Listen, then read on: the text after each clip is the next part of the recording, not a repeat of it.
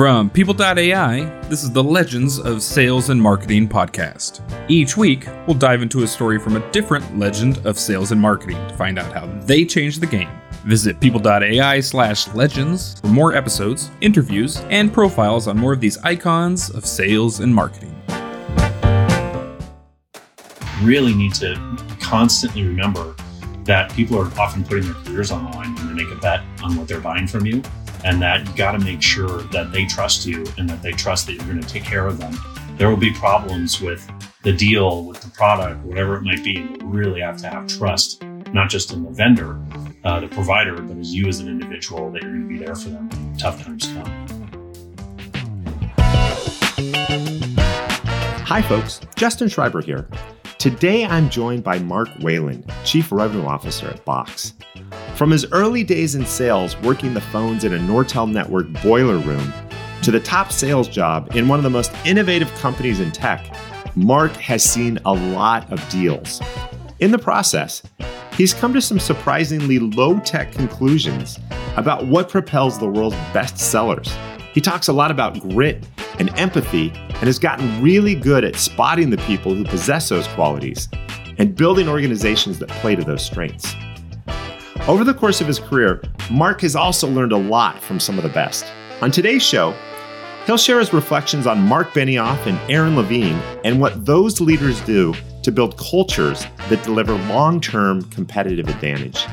He'll also make a case for why sales can be managed based on one core metric. And by the way, it's not revenue. Let's jump into the conversation.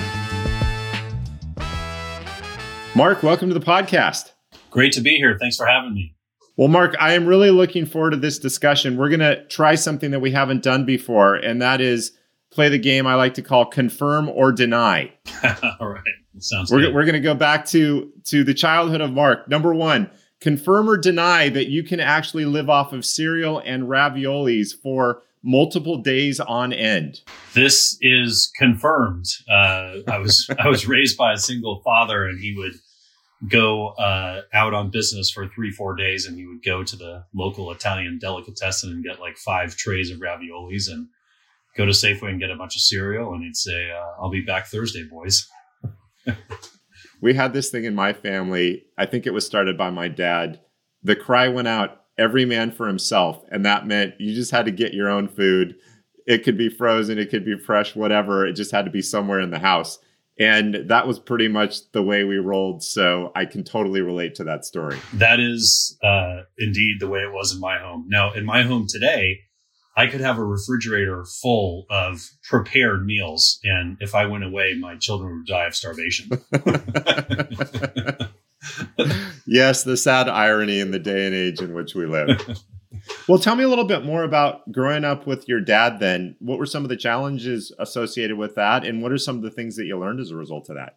Yeah, well, my parents split up when I was about 5, and you know, uncharacteristically, I was raised by my father. So my mom moved to San Francisco, and my dad raised my brother and I in Oakland. And, you know, we definitely went back and forth and saw my mom, but it wasn't a custody situation. I was really raised by one parent. And honestly, I didn't really have a lot of challenges with it. I loved it. I had a lot of freedom, and, you know, we lived in the Rockridge area in Oakland for people, you know, from the Bay Area. And it's a kind of semi-urban environment. And I hung out with my friends in the neighborhood, and I went to school, and I skateboarded, and I just had a good time. I didn't know until I was much older that wasn't normal. So you were right off of College Avenue in Yeah. Oakland. And for those that know Oakland well, that's one of the main thoroughfares. The reason I love College Avenue, there's a pizza joint called Zachary's Pizza. I'm going to say something controversial. The best Chicago-style pizza does not exist in Chicago. It exists in Oakland, California at Zachary's Pizza. Yeah, so I grew up a block away from Zachary's Pizza, and I had a whole lot of it coursing through my blood for much of my life. I would tell you that my high school and neighborhood friend, Pachi Espiros, worked there for years. And then after he went out and started his own Chicago-style pizza company. So I would argue with you that there's a better one. It's called Pachi's, and they have locations. Pachi's Pizza. I around, think it's P-A-T-X-I. P-A-T-X-I. Yeah, for you pizza lovers. There's a bunch of them around the Bay. And that was started by a guy that worked at Zachary's in the 80s. There's something interesting going on in Oakland right now. And again, this is local Bay Area politics, but you're definitely seeing a change happening. Can you talk a little bit about what Oakland was like in the 70s versus what it's like today and just some of the dynamics that are at play? Yeah, I mean, it's a dramatically different place than when I was a kid. And it's always been a city, with challenges and with conflict. It's very economically and racially diverse. But, the street that I grew up on, there were, teachers and people from all walks of life. There were priests and all different sorts of people that lived on that street. And now, the homes are $2 million plus. My father bought his home for $38,000. So it was more of a kind of middle class neighborhood now, back then. And now you have to have pretty decent income to buy into that neighborhood. And then overall, the city has just gone through, tons of economic development, and a lot of the wealth that was been created maybe in San Francisco and the tech boom has moved across the bridge. And so if you live here, there's a lot of people that celebrate a lot of that the restaurants and bars and nightlife is really great now. And that was not really the case 20 years ago. But it's created a huge increase in cost of living, which has created massive displacement of Oaklanders that have been forced to leave or now are homeless. And so it's a place now that has a lot of really great qualities, but it's definitely really, really challenged by the current environment. One of the things that I've talked about with previous guests are the doors that this post-COVID era opens up, allowing people to move away from these hubs, whether it's a technology or an industrial hub, and still feel enfranchised. The key, though, to that is people need access to technology. They need access to education. They need to be placed in a position where they can capitalize on these opportunities or these moments so that they don't continue to be shut out. Absolutely. And we've certainly learned that in this period of remote work. Lots of people at Box have moved out of the major urban centers where they lived before. And, we have people that have moved to Colorado and to Florida and Texas, and they've moved all over the place. And the good news is, pretty much every one of us has a MacBook Air with only web apps on it. So when we were told to go home, it was no big deal for us. Yeah, I'm sure it's the same at People AI. But I know for us, we're definitely an in the office culture. We really like being together and collaborating. So it will be interesting to see, how this all plays out. I can't wait to get to the office. We're opening our San Francisco office on July 14th, and I might be the first one there when the door opens. All right. Second question related to confirm or deny. I once heard speak of the fact that you were undercover security masquerading as a bagger at a local supermarket. Can you confirm or deny this rumor? I can confirm I was a bagger at Safeway on College Avenue, College in Claremont in Oakland when I was in high school, and I loved that job. But we did spend some time catching shoplifters, which was the entertaining part of the job. Is you bag groceries, you're talking to people, you're having a good time, and then you go out to collect carts, and oftentimes you'd see someone running out of the store. And it was a very different time that, we would be tackling people in the parking lot and waiting for the police to come, which is not advisable. You would not want to do that today. The rough and tumble world of supermarket bagging. Who knew? Yeah, exactly. All right. Well, actually, though, I know that you actually really enjoyed the job of bagging at a supermarket. How does a guy like you that's achieved so much find joy in bagging groceries? I really enjoyed it because you're talking to people. It was different back then. That now when you go to a grocery store, I'm usually packing my own groceries, but back then, there'd be 10 aisles, and all 10 aisles would have a checker on them, and all 10 would have a bagger, and there would be lines on every single one of them. And so the place was just full, and it was, where I grew up was a neighborhood.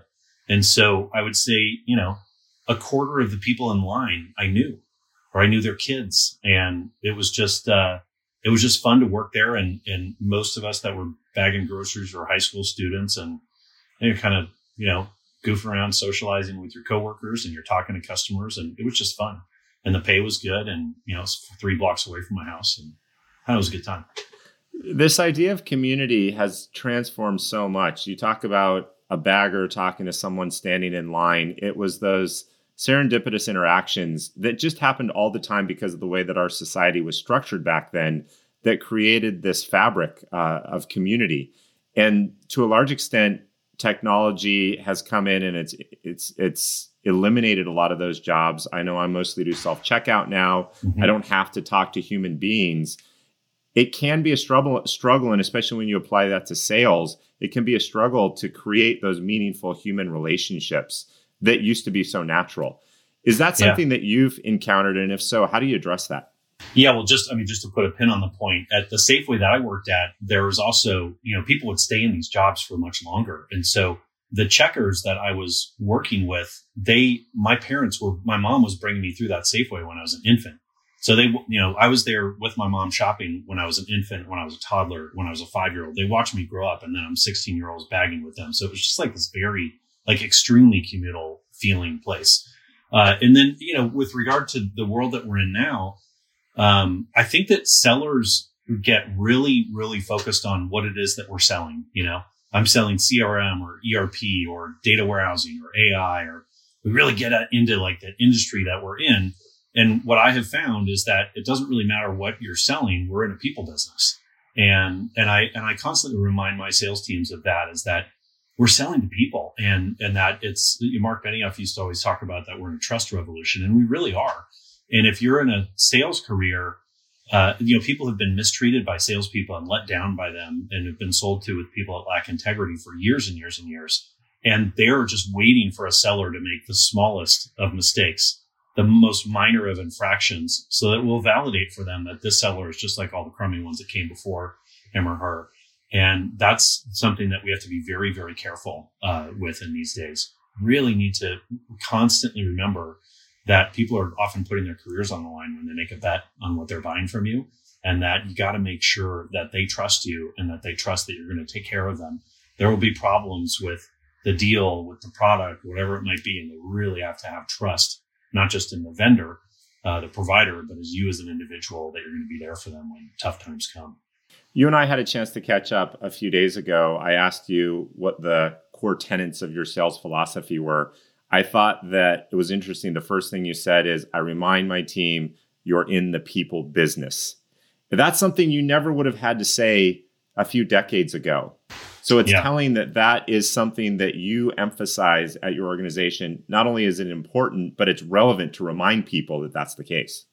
Yeah. And it's, we sell a product, a platform that we call a Content Cloud. And I'm constantly reminding people that we are not in the content business, and we're not in the cloud business. We're not in SaaS. I mean, we are, but we're in a people business. That's has to be paramount, and it can't be forgotten. So yeah, I think it's a really important mindset. So aside from your bagging career, which clearly laid the foundation for success in sales, how did you get your first actual job in sales? Yeah, well, I went to San Diego State, which when I went there, you had to have a pulse and a signature to get in. Now I think you can barely get in with a 4.0. And so my degree has gone up in value since I graduated from there many years ago. But when I was graduating, I studied communication and rhetoric there, and I went to the career services department, and they told me with my grades and my degree from San Diego State, I could make $19,000 as a journalist. And I said, you should give me my money back for all the tuition I've paid, because I'm making more than that right now waiting tables at the Red Lobster. It was kind of ridiculous. And it was sort of a deflating conversation. And I just thought to myself, well, if that's what the pay is, then I'm not going to do it. And I was going to buy a VW bus and go travel around the country and see a baseball game in every ballpark in America, which I kind of wish I did. It would have been great. And then a really close friend of mine, Rick Pizzoli, who graduated a year before me, he was at Northern Telecom, Nortel, selling phone systems. And he called me up and he's like, hey man, you gotta come here. I'm going to make, it's $60,000 in my first year. My head exploded. I couldn't even imagine. That was more money than my father had ever made. And it was a whole lot more than the 19 they told me I could make as a journalist. And I pulled the plug on my dreams of the baseball tour and got to work. So this is hardcore, old school, boiler room style sales that you found yourself in the midst of. What was that like? It was the best first job you could imagine. I was there for 6 years, and It was new business only, so it was a hunting job. Once you sold the account, you flipped it to the installed base. And we did not have territories. So I was on a team there were a whole bunch of these new business teams. I was on one of them. So they're kind of 8 rep teams reporting to a manager. And we were all in a cubicle bullpen together, cold calling all day to try to find, companies that were interested in what we were selling. But since we didn't have territories, you were competing against your coworkers and friends. And so you'd be in a cube kind of cold calling, but whispering when you would, ask to get the person on the phone, because you didn't want anyone to hear who you were calling against, because they might have been calling the same person. So it was really brutal. And when I'm in our offices at Box now, we have all these amazing young sales professionals that are right out of school or in their first kind of 5 years of their career. And because they have territories, they're not in competition with one another.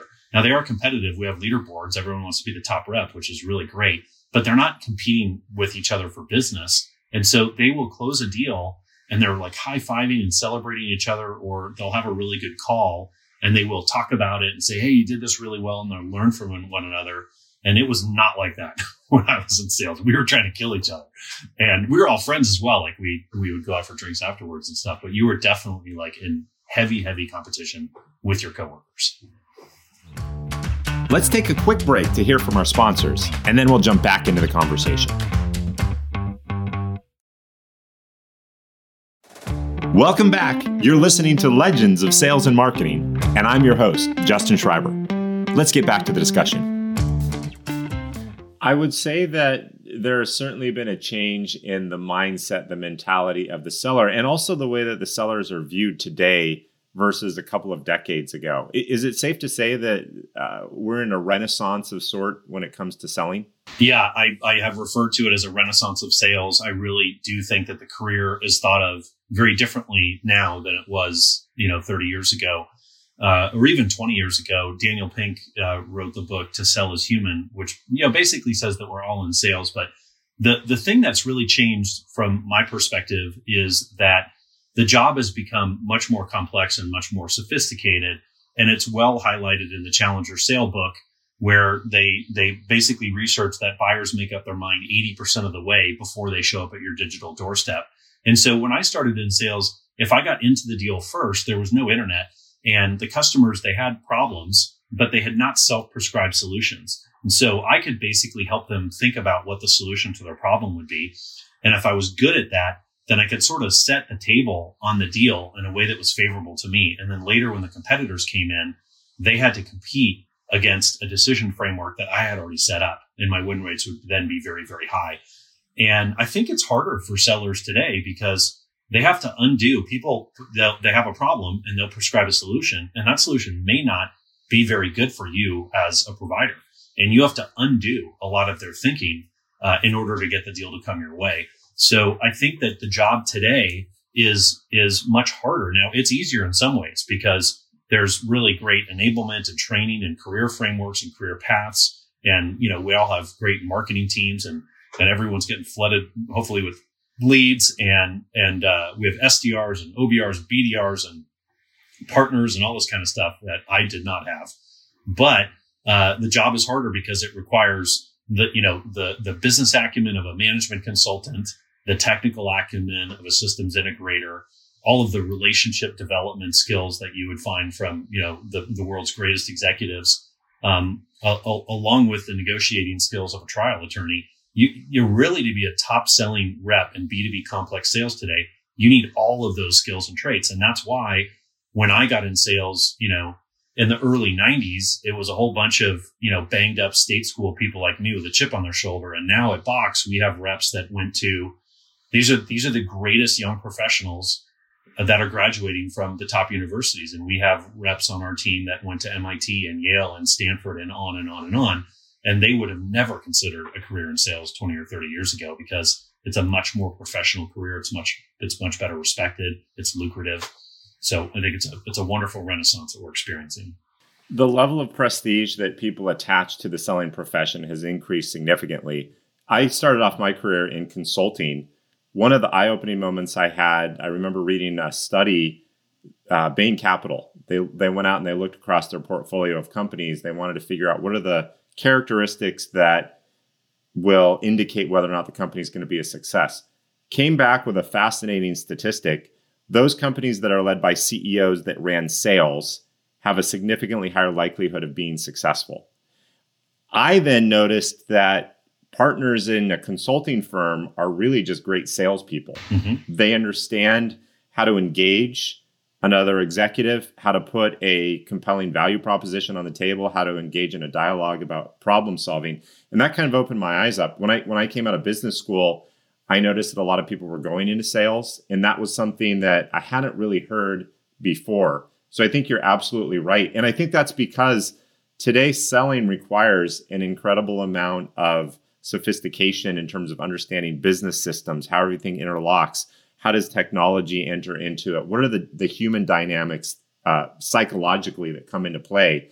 And as a result of that, there are challenges that are exciting and stimulating and are attracting people from all different backgrounds. Absolutely. Yeah, I've experienced the same. And yeah, if you're a partner in a consulting firm, you like when you're an individual contributor in a consulting firm, your main metric that you're measured on is your utilization, how many hours you're billing. But when you become a partner, that becomes one of the smaller metrics, and you got to make it rain. And, partners are salespeople. They need to bring in business. That's what their job is. And whether they, bill or not is really less important. I was in an interesting situation. I was at McKinsey down in Los Angeles. The crop of partners before I came in were phenomenal. I was a business analyst at the time, so kind of naive to this, but previous partners had built up this huge client base. The office was thriving.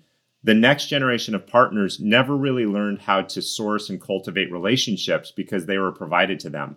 So when that first generation left, all of a sudden the office started to shrivel up. The business went away. And there were crisis moments where, was the office going to make it? They literally had to import partners from other parts of the country that knew how to build relationships and pull that office out of the jaws of defeat. But it really reinforced to me the importance of knowing how to build trusted relationships, sell your value, create value that creates ongoing opportunities to serve. Seems like some McKinsey consultants could do a good study and report on what happened in that office. Exactly. I don't know if you're going to hear that from them, but you heard it from me, insider. So one thing that is common, though, across the generations of selling is grit. Regardless of whether you sold 30 years ago, today, you got to have grit. As you think about identifying people that how do you think about grit in general, and how do you identify candidates that have it? Well, about maybe 10 plus years ago, I really started reading the leadership lessons of John Wooden, the legendary coach from UCLA. I always knew about him, but I really didn't know about his leadership lessons. And I can't encourage sales leaders out there enough to read a book called Wooden on Leadership. It's really, really excellent. Like life lessons, it's really not about sports, and about how do you get the most out of your whole team. Because what a lot of sales leaders do is they just really lean on their top 2 or 3 performers, and they don't get the whole team to perform. And what Wooden figured out how to do is how to have 41 winning seasons when he only had over 41 years, 2 superstars in Kareem Abdul-Jabbar and Bill Walton. So you have to get the whole team to perform. And it's really appropriate with a sales team. If you're a frontline sales manager and you have 8 reps, you really need all 8 to perform. You can't just have 2 that kill it and the rest of them don't, because you're constantly going to have massive attrition. So anyway, I was reading an article about Pete Carroll with the Seahawks in the period when they went to the Super Bowl. And he's a John Wooden believer in his lessons. And then he was talking about Angela Duckworth in this book that she wrote on grit. And I was like, oh, who is this? So that led me to her TED Talk, which led me to her Freakonomics podcast. Now she's been on a bunch of others, but she wrote this book on grit. And I, consumed that thing as fast as I could. And it really changed for me forever the way that I evaluate talent, that I interview. We always hear people say about people that have sales DNA. And I've never really liked that term, because I like things that I can measure and I can test for. And it seems like this, God-given thing that someone either has or they don't have. And what I found in grit is something that I can actually measure and I can interview for, and people can learn and grow and cultivate creating more grit in their lives. And Angela, she spoke at our sales kickoff this year, and boy, she must have been busy, because I think she spoke at a whole bunch of sales kickoffs this year. Everyone's really hooked on this grit concept, but she defines it as the passion and perseverance for long-term goals. And, a quota over a fiscal year is indeed a long-term goal. And, people that are in complex competitive selling environments like we have here at Box, if they're not gritty, then they generally opt out and they go, this is hard. And I want to go work somewhere that's maybe is not as hard. And so they will go to whatever the hot thing is. Maybe they'll go to a great company like Snowflake or Stripe or whatever it is. They'll go somewhere that they feel like will be easier. By the way, it ain't going to be easier. It's hard everywhere. Mm-hmm. And you see this, people that lack grit in sales, you'll see that they'll have, 5 jobs in 5 years. And those are generally sellers that you don't want on your team, because it's okay to have short stints, especially in startups, because most of them fail. And so, by definition, if you like working at startups, you're probably going to have some short stints. But if that's all you have, 5 jobs in 5 years, that's probably a problem. And so in terms of identifying people with grit, before I read her book, I used to interview people and ask them about their wins. Like, take me through a deal you're proud of. And I'd want to sort of go through the timeline of the deal, where the lead come from, and tell me what you did that was unique to you. And you end up getting a lot of false positive information in those questions. And so now I really want to find out about people's losses. Like, what is the hardest time in your career or in your personal life, whatever it is. And I want to find people that have stick-with-itness, that they just never give up, Like, I'm going to get into this account. I'm going to get in through the front door or the side door or the window. I'm going to climb down the chimney. I'm going to get into this account and I'm going to make something happen. That's the kind of, demeanor that you want in a seller. One of my favorite questions to ask today in an interview is, prior to entering the professional workforce, tell me about a challenge you faced and how you addressed it. It's fascinating to see the challenge that people pick. It's fascinating to see how they addressed it. You can learn so much about an individual. And it's just a very engaging discussion point in an interview. I was hiring one particular role on my team. And I remember one person came back when I asked the question, and it perplexed them a little bit. And they came back and they said, I used to deliver pizzas when I was in high school, and I didn't like doing that anymore. So I stopped doing that and I found another job. And that was the challenge that they had faced that they could come up with. Not saying anything against pizza delivery, but it was clear that this person had not thought a lot about what a real challenge was. And that was what they came up with. I talked to another person and they said, I was passionate about wrestling. I had wrestled all of my high school career. I went to a college just because of the wrestling program. And then he went through and talked about the horrible experience that he had in this wrestling program for 3 years because of a couple of different things. And he said, but I love wrestling so much, I stuck with it. Got a new coach at the end. And he said, I had my best year of my entire career that 4th year. And as he described this, 1, I could tell how passionate he truly was about wrestling. 2, admiration for the fact that this guy went through some of the things that he went through. And I realized this person has the DNA to go through some really hard times because they believe in something. And it's exactly what you were describing that Angela purports, the passion and the perseverance to stick with something to achieve a long-term goal. Yeah.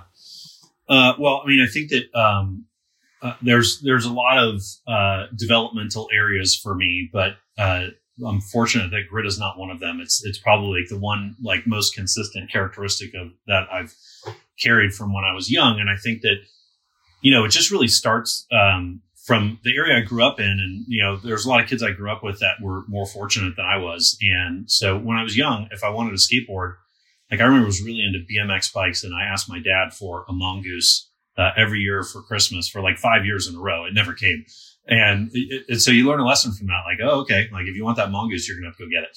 And so if I wanted a skateboard, I had to go get a job to get a skateboard. So I sold peanuts at Cal Berkeley Stadium, and I worked at a coffee shop. And, if you walk up and down College Avenue in Oakland, I've worked at many of the storefronts because whatever it is that I wanted to do, I had to like make it happen. So first it was like skateboards, and then it was, I wanted to buy a moped, and then I wanted to buy a car, and then I wanted a nicer car.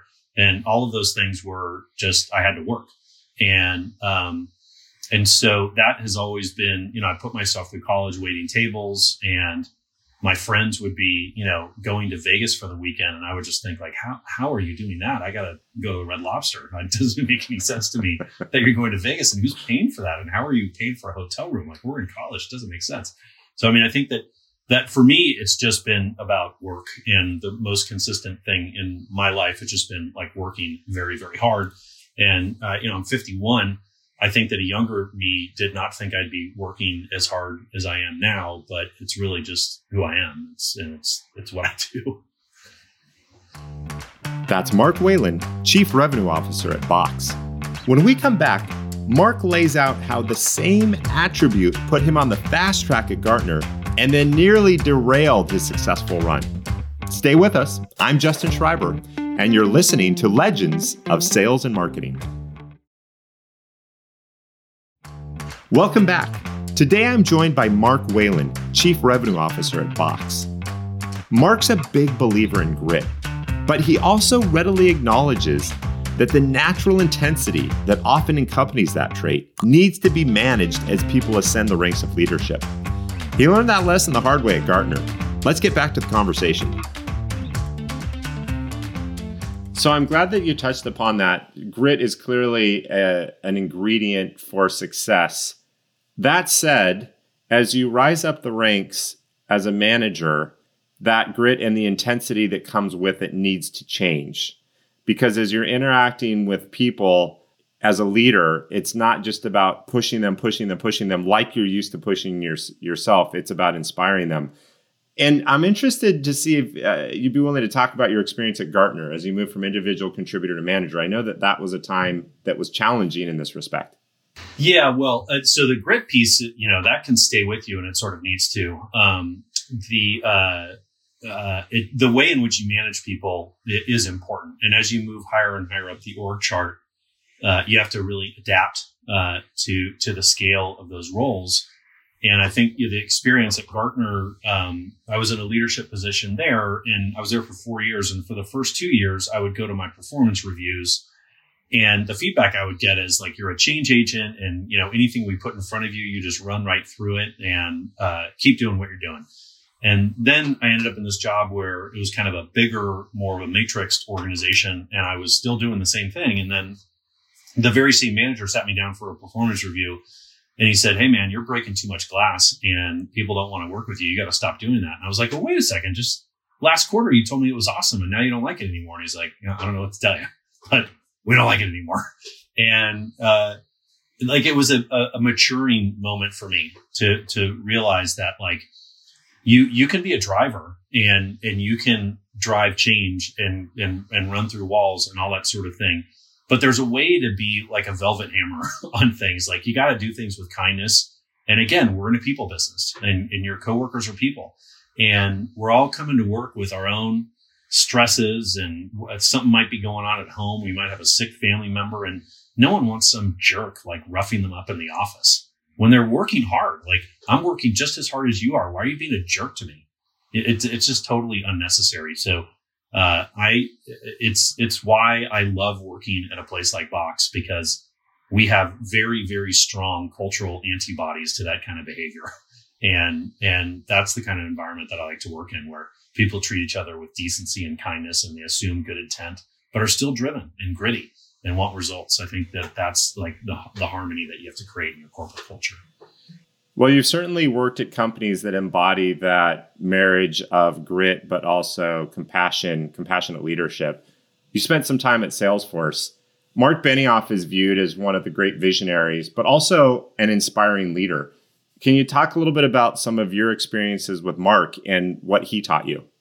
Yeah, I mean, he's an incredible leader. And I remember when I was at Gartner, it was an $800 million run rate company. And every year we'd go to these management offsites, and the CEO at the time would say, "We're going to be $1 billion company." And we'd all go, "Yeah, we're going to be $1 billion. And then next year it'd be 800 million again. It was like 4 years in a row, just stuck at 800 million. They've since blown obviously well past $1 billion with acquisitions and organic growth. But I was there during these like very, very flat, stifling years.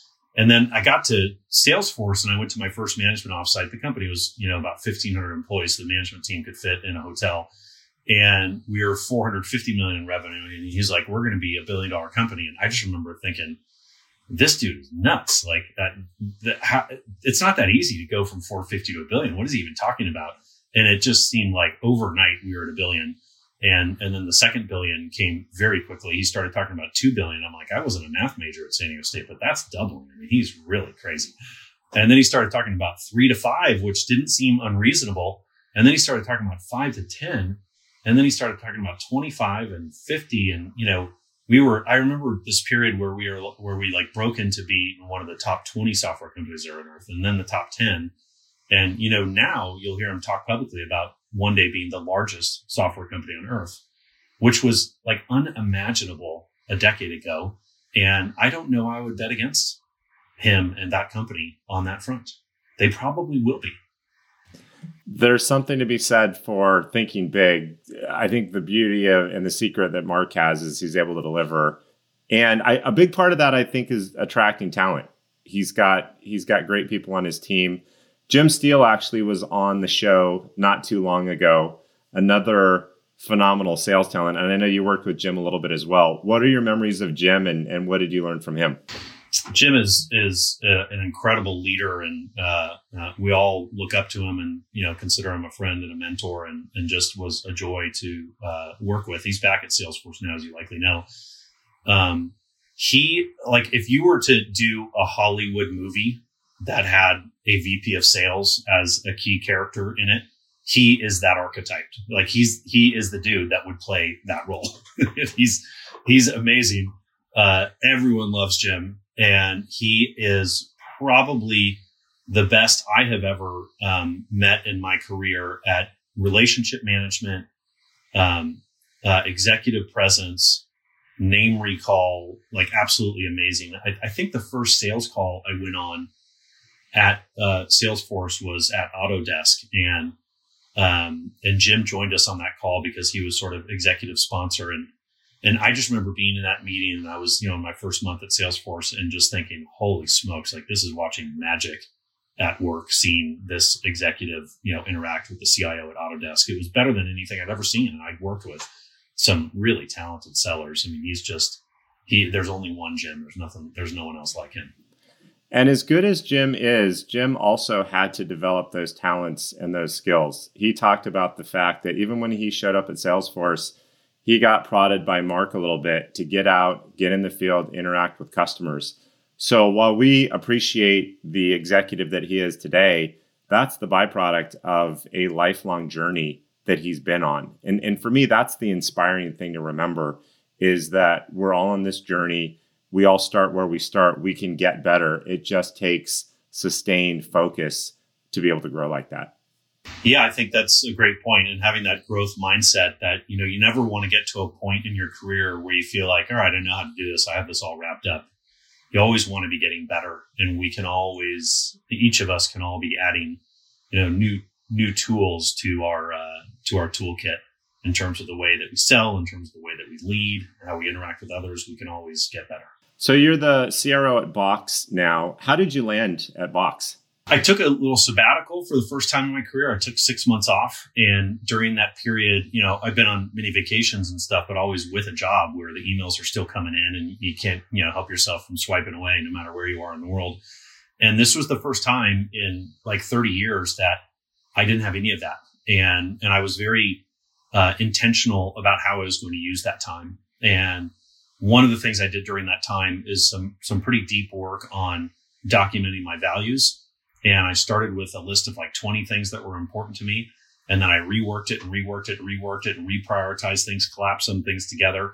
And what I found is I spent so much of my career focused on what I would call back of the baseball card stat items that were important to me. What's my OTE and how many reps are on the team and what's the revenue and what market are we in and all that, what's the title and all these kind of ego oriented things. And when I reflect back on my career of where I've experienced the most joy and satisfaction from my work versus like the least in the most painful environments that I've worked in, the personal growth thing is important to me. I have to be in environments where I'm learning and growing and I'm stretched. And I'm in a job now where I am without a doubt stretched. But I have to work with good people. Like culture is the most important thing for me in terms of the environment I will work in, and everything else is a really distant second. And so when the Box opportunity sort of presented itself, that was the way in which I evaluated the opportunity primarily. And, Aaron is an amazing executive and just a really good human. And the culture of the company is like an embodiment in a lot of ways of his personality. And it's just a delightful place to work. And, to be in a company where we're trying to sort of re-accelerate growth, to do that, I've been here for just about 2 years, and more than a year and a half I've been at home. And so it's kind of weird to, be re-accelerating growth in a SaaS company from home as the CRO. And it would be unbearable if it were a toxic culture. And it's just been like a real treat over this last bizarre, hopefully once in a lifetime experience we've all been in to be a part of the transformation of this company from where I am right now. I wanted to circle back on a point you made related to culture. To a large extent, it really is an embodiment of the founder. So true. I think about the companies that I've been at, Oracle and Larry Ellison, LinkedIn and Reed. And it really becomes a projection of the values that they hold dear. And it's fascinating how those then transcend the various facets of the company. What is Aaron like as a person? How does he approach business, and how have you seen that translate into the Box culture? Yeah, well, first of all, he's really passionate, and he's a visionary and an innovator and brilliant, like wicked smart. And so you would expect that in a founder led public company, that those would all be sort of understandable ingredients. But he's also really funny. And like in a very kind of silly, goofy, just charming way. He's brilliant in front of customers. I mean, we have a CIO advisory board, and you can tell that our CIO advisory board are very fond of him as a person, not just like fond of the technology that we create and the solutions and everything else and like a trusted vendor, but they like him because he's incredibly likable. But the thing that really, I think, stands out for me with Aaron is that he's deeply curious. And I think that for a lot of executives, you sort of get to a certain plateau, and the results that you and your teams have generated, and maybe that's, however you measure it in revenue or market cap or number of customers or how much dough you've made, however people keep score, that scoreboard can tell you, I know what's up. and it can lock you into your thinking. It can create certainty in your thinking, because you've done so well, you've created so much. I have really good ideas. They're all good. And he certainly is very confident in his thinking for good reason, but he's deeply curious. So if we have a strategic sort of crossroads, he'll have an opinion on it. And if someone has a contrasting opinion, he doesn't shut it down. He really wants to hear why the other person is thinking that. And he'll approach it with sincere curiosity. And then I've seen him change his mind on things that he had a really firm opinion on. And that is not an experience that I've had a lot with really senior executives. And it's an incredible quality in him. So there's a level of self-awareness, a level of humility, and a willingness to listen to the people he surrounds himself with. And he's about as egoless as you can be as a CEO of a public company. Yeah. I'm interested also in talking a little bit more about your personal sales philosophy. We talked about one of the tenets, which is remember that you're in a people business. What are the other anchor elements of that philosophy? Well, one of the things that we've been really focused on here at Box is around renewals. And I've heard a lot of SaaS CROs in recent years say that renewals are the new growth. And I think that, the recent Okta report, they do a great annual report on how SaaS applications are being adopted. And the recent report found that the average enterprise has 175 SaaS applications. And so if you've got, that's not 175 too many, but it's probably 100 too many. And every one of those applications, even though they are pre-integrated and they're easier to use in the cloud, that's 175 salespeople, 175 CSMs, 175 renewals managers, 175 admin consoles. It's a lot. And so, churn in SaaS is a real problem. And there are, some major platforms that organizations invest in, like a Salesforce or a Workday or a ServiceNow. And it's pretty hard to pull those things out. But for the rest of us that are, we all have renewal challenges because CIOs, they don't want 175 SaaS apps. They've been overserved at the SaaS table, and they want fewer vendors. So I think that we're moving into a wave of consolidation. And so here at Box, I think historically, like, we had a renewals team, and if you ask people at Box, who's responsible for renewals, they'd be like, oh, those people over there that have renewals in their titles. And what we've really done over the last couple of years is we've deeply come to understand and accept that the whole company is on the renewals team. That, like, the renewal motion in a subscription business is the most important function, because if you do a $100,000 deal and a year later they churn, you have to fill that 100K with net new just to get to flat growth. So it makes it really hard to create a growth company if you have a leaky bucket. And so if you're on our product team, everything that we build from a product standpoint, we need to think about the usability of it so we can drive high levels of adoption and stickiness, because that leads to high renewal rates. If you're on the sales team, you need to be very thoughtful about selling people software that they're going to use and partnering with them to create an implementation plan with, our consultants or with one of our SI partners, so that they can have a really successful implementation, because if they have a successful implementation, they're more likely to renew.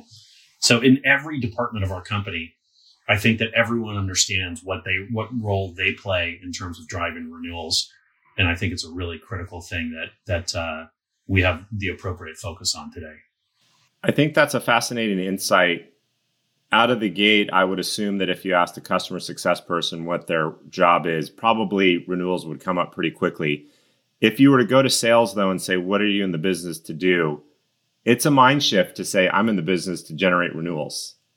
Typically, they're going to say, I'm in the business to close new logos or whatever. And then also from a marketing perspective, what are you in the business of doing? To get the marketer to say, I'm in the business of renewals is also a maybe a controversial statement, but there's remarkable power if you get all of the go-to-market functions and even the supporting functions focused on renewals. It changes the way that you reach out and touch them the first time, the way that you nurture relationships, close deals, and then what you do after the deals. Yeah, I mean, I'm a believer that when you close a deal, you've got 364 selling days, and the renewal can't start, 30, 60 days before the renewal date. We're always reselling. I learned that at Salesforce, and it's easier to sell to an installed customer than it is to a prospect. So if you have add-on products, and most of us do, we can sell more seats, or we can sell more SKUs or new additions. Then you got to make sure that you renew those accounts, or you don't get that opportunity. And so it's a super important part of our motion. Well, Mark, you just gave me the theme for our next marketing offsite. I'll be sure and give you credit for that one. Love it. One more question just to close with, Mark. As you look back over the arc of your career, over the arc of your life, if you had to nail it down to one thing, what is that one thing that's made the biggest difference for you? The thing that's made the biggest difference for me is the people that I've been fortunate to work around and for, and being able to learn from them. So really, through each phase of my career, I've had mentors that have really, really helped me, and they've been willing to give me tough advice. They've been willing to, encourage me and highlight areas where I have strengths, and then I have been able to model behaviors after them. And in each phase of my career, I've, learned from someone different. Salesforce for 10 years was, probably the most intense opportunity to learn, because not only did I work for really, really amazing people, who their work style is all over, their fingerprints are all over what I do now. But my peers were amazing, and it was a place where you were never the smartest person in the room, and you really had to keep up, and just trying to keep up with everyone really made you better, because in every function, people were so good. And I remember when I got there, I was used to being in companies where you do so many different jobs because there's so many broken processes. And like, I was involved in account planning and, setting up all sorts of different things. I got to Salesforce, and they were starting an account planning discipline. I was like, hey, I can help you with that. And they're like, we got it. And I remember being a little offended, like, what do you mean you don't want my help? But you very quickly realize, like, all these other functions are being done so well, I don't have to worry about it. I can really just focus on leading my sales team. And that's what that place was like in the years that I was there. And so I think to answer the question, it's really about, surrounding yourself with greatness. Don't try to be a big fish in a small pond. Go somewhere where there are really, really bright people that you can learn from, and take the opportunity to learn, as much as you can.